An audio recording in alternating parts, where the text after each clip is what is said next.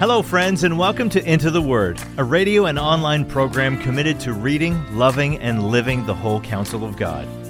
Lord willing, our intention is to go verse by verse and chapter by chapter through the entire Bible.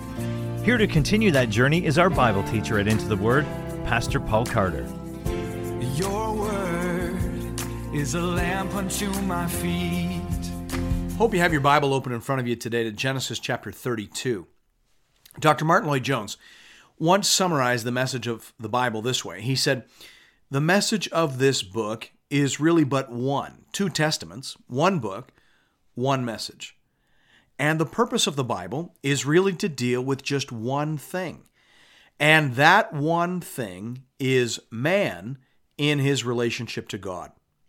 Man in his relationship to God. That's what the Bible is all about. And I think that's a pretty decent summary of what this chapter is all about. This chapter is a picture of man in his relationship to God. It shows us what it looks like to be guided into a reconciliation that terrifies us. It shows us what it looks like to discover who is really behind all of our trials and challenges. And it shows us what it looks like to wrestle with God and to walk with a limp on the other side. It shows us what it looks like to have a heavenly Father, a Father who loves us, but who can at times be quite firm with us, not to break us, but to make us His children and to form in us His character. Thanks be to God. Hear now the word of the Lord beginning at verse 1. Jacob went on his way, and the angels of God met him. And when Jacob saw them, he said, "This is God's camp." So he called the name of that place Mahanaim. Now, the Hebrew word Mahanaim means two camps. So Jacob had his camp, and God had his camp. God was marching with him into danger. That's what the word means. And that's a good thing for us to know. Listen, my friend, God's primary interest is not in your safety. It is in your sanctification. And therefore, sometimes God does send you into dangerous places. But here's the thing. He does not send you alone. He comes with you. This is very similar to what Jesus said to his disciples. He said, "Behold, I am sending you out as sheep in the midst of wolves." Well, that doesn't sound safe at all. But then he says, "Behold, I am with you always, even to the end of the age." See, this is who God is. He doesn't want us safe. That's not the ultimate goal. He wants us saved, and sometimes that means shaking us up. Sometimes that means rattling our cage. Sometimes that means sending us into danger so that we learn what it means to trust him.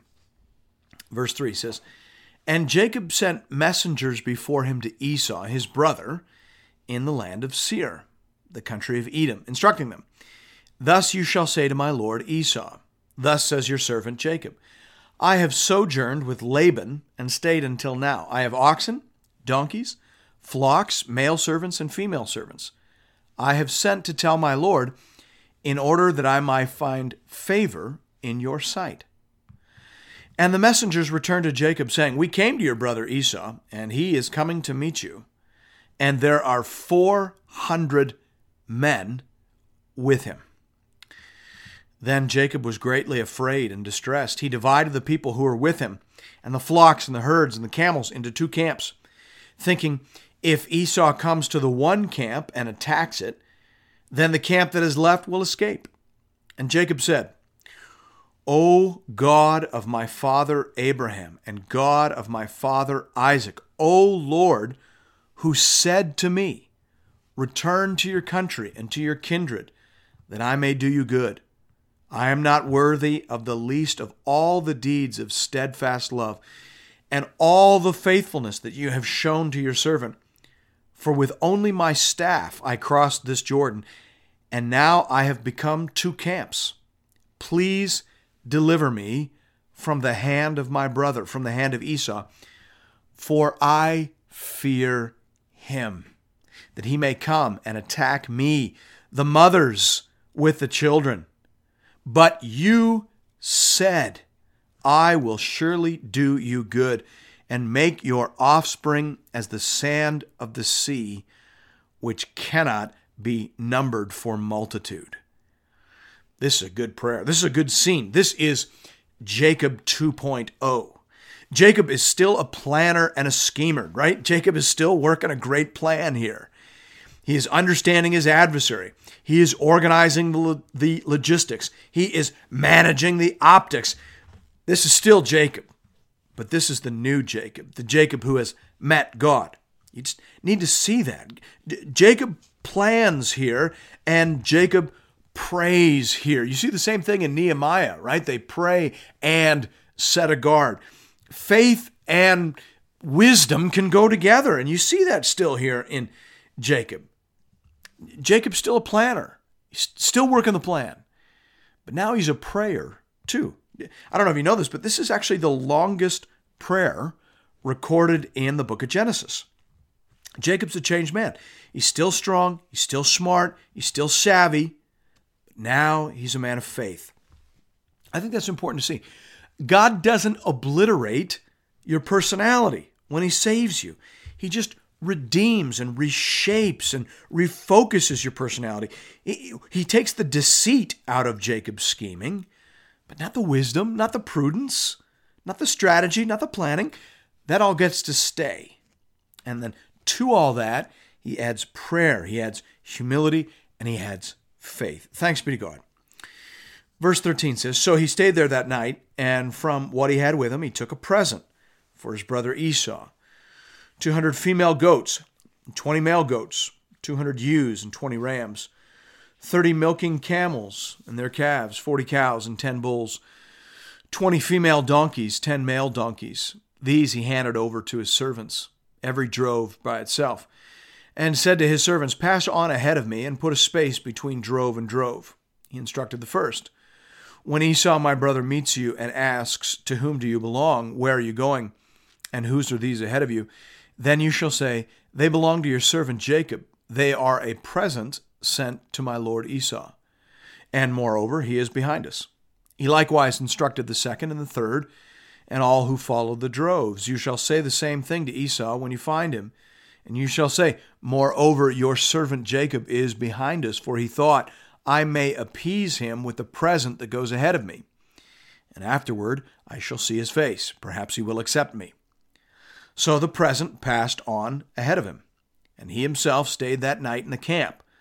The same night he arose and took his 2 wives, his 2 female servants, and his 11 children, and crossed the ford of the Jabbok.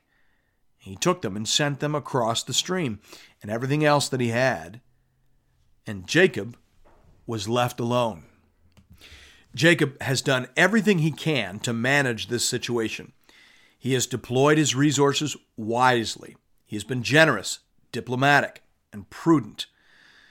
And now he is alone. He is camped out with his thoughts before his God on the other side of the Jabbok. Now, there's a bit of wordplay that doesn't come through in the English. In Hebrew, there's some wordplay between the word for Jacob, the word for Jabbok, and the Hebrew word for wrestle, Ya'abak.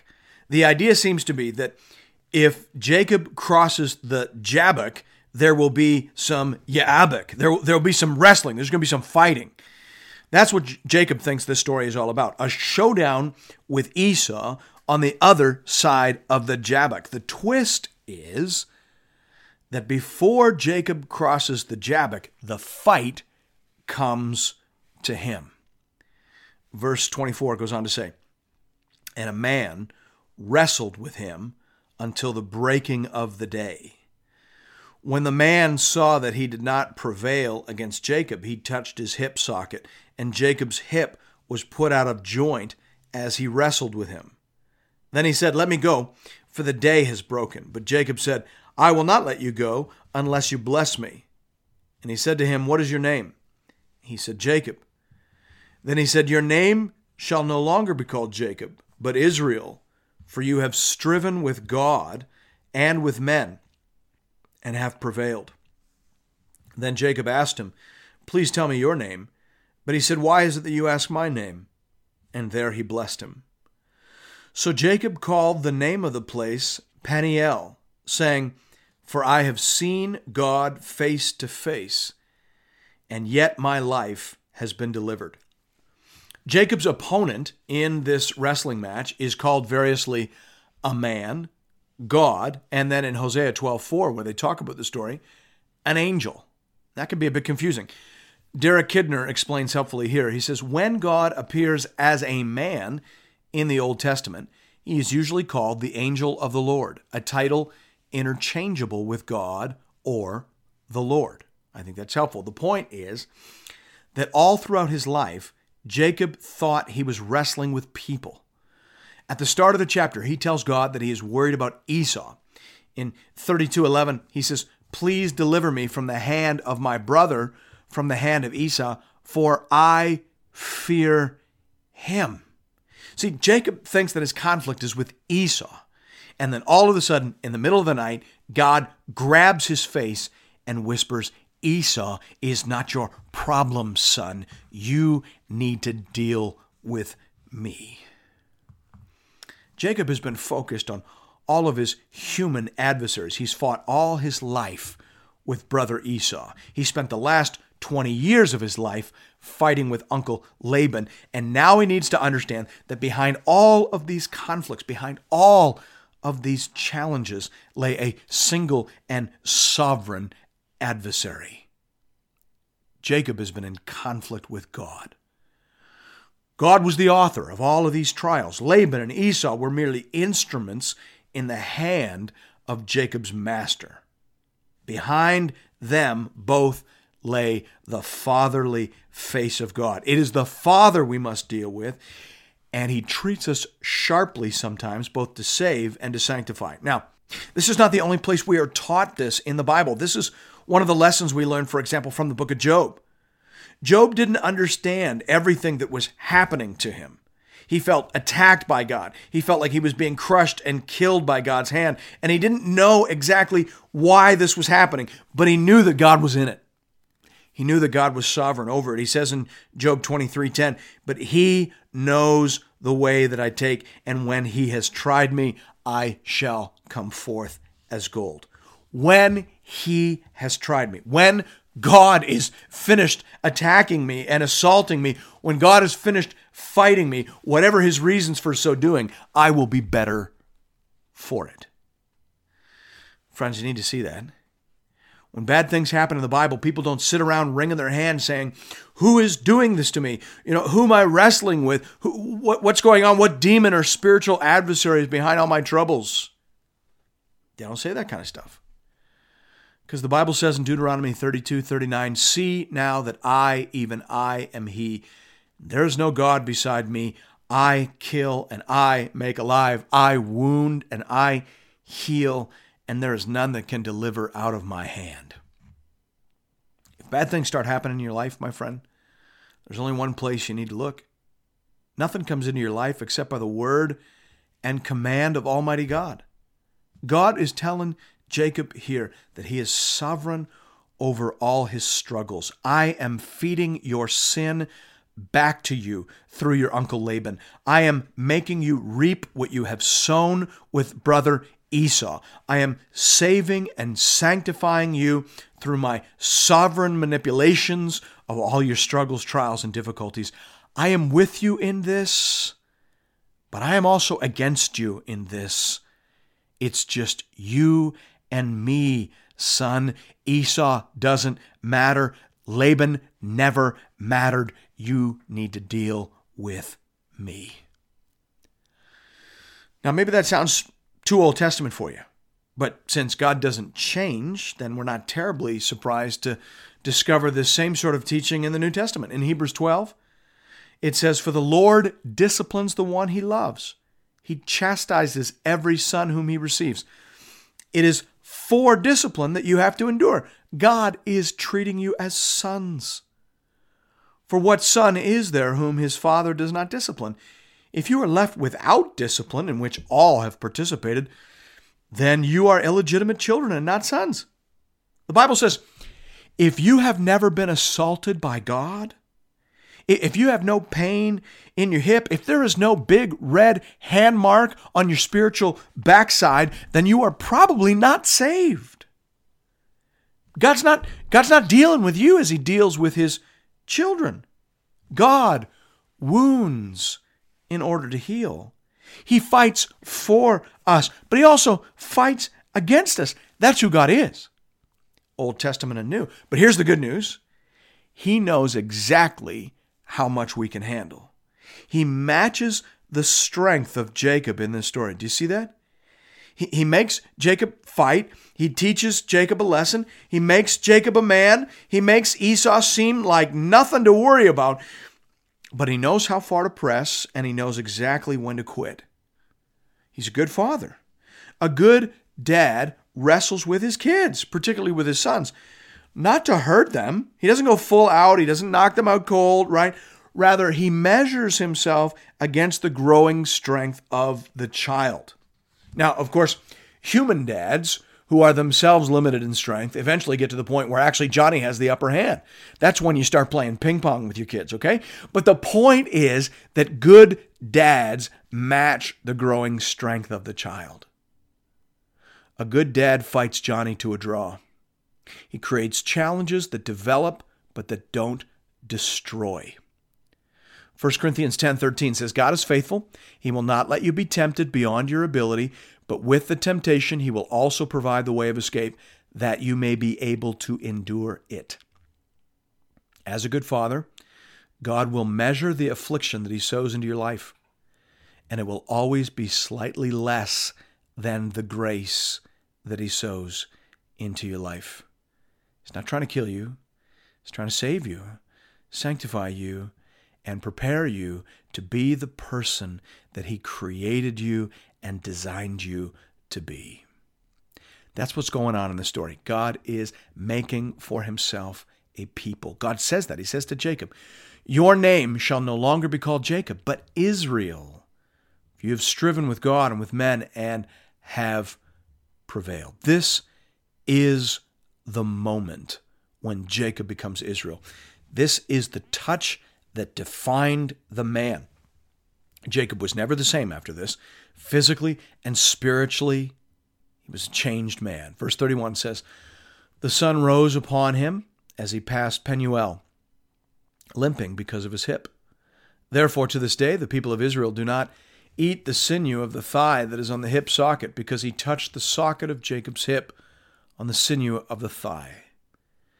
You see, you want to remember where, when, and why God touched you.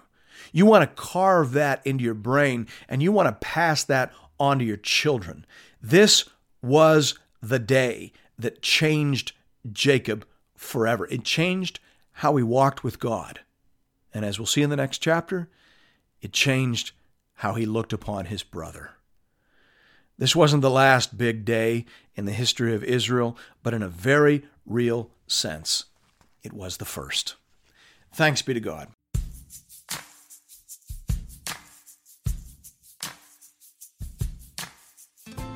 And thank you for listening to another episode of Into the Word. If you've appreciated the Into the Word ministry, I'd like to personally invite you to pay it forward by supporting one of our preferred mission partners. For the remainder of this year, we are highlighting the church planting ministry Mile 1 in St. John's, Newfoundland. Newfoundland is classified as an unreached population, with less than 2% of people identifying as evangelicals. Mile 1 Ministries is committed to helping healthy churches plant other Bible-believing, gospel-preaching churches. Here at Into the Word, I only promote ministries that I have firsthand, on-the-ground experience with. Mile 1 is bearing fruit and is being led and stewarded by people that I know and trust.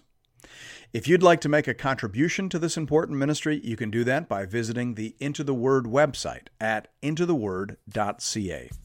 There are giving options there under the Give tab for both Canadian and American listeners. International listeners are welcome to give as well, though their gifts may not qualify for charitable receipts in their nation. Thank you for considering this method of showing your support for the Into the Word program. And may God alone be glorified. Your word is a lamp unto my feet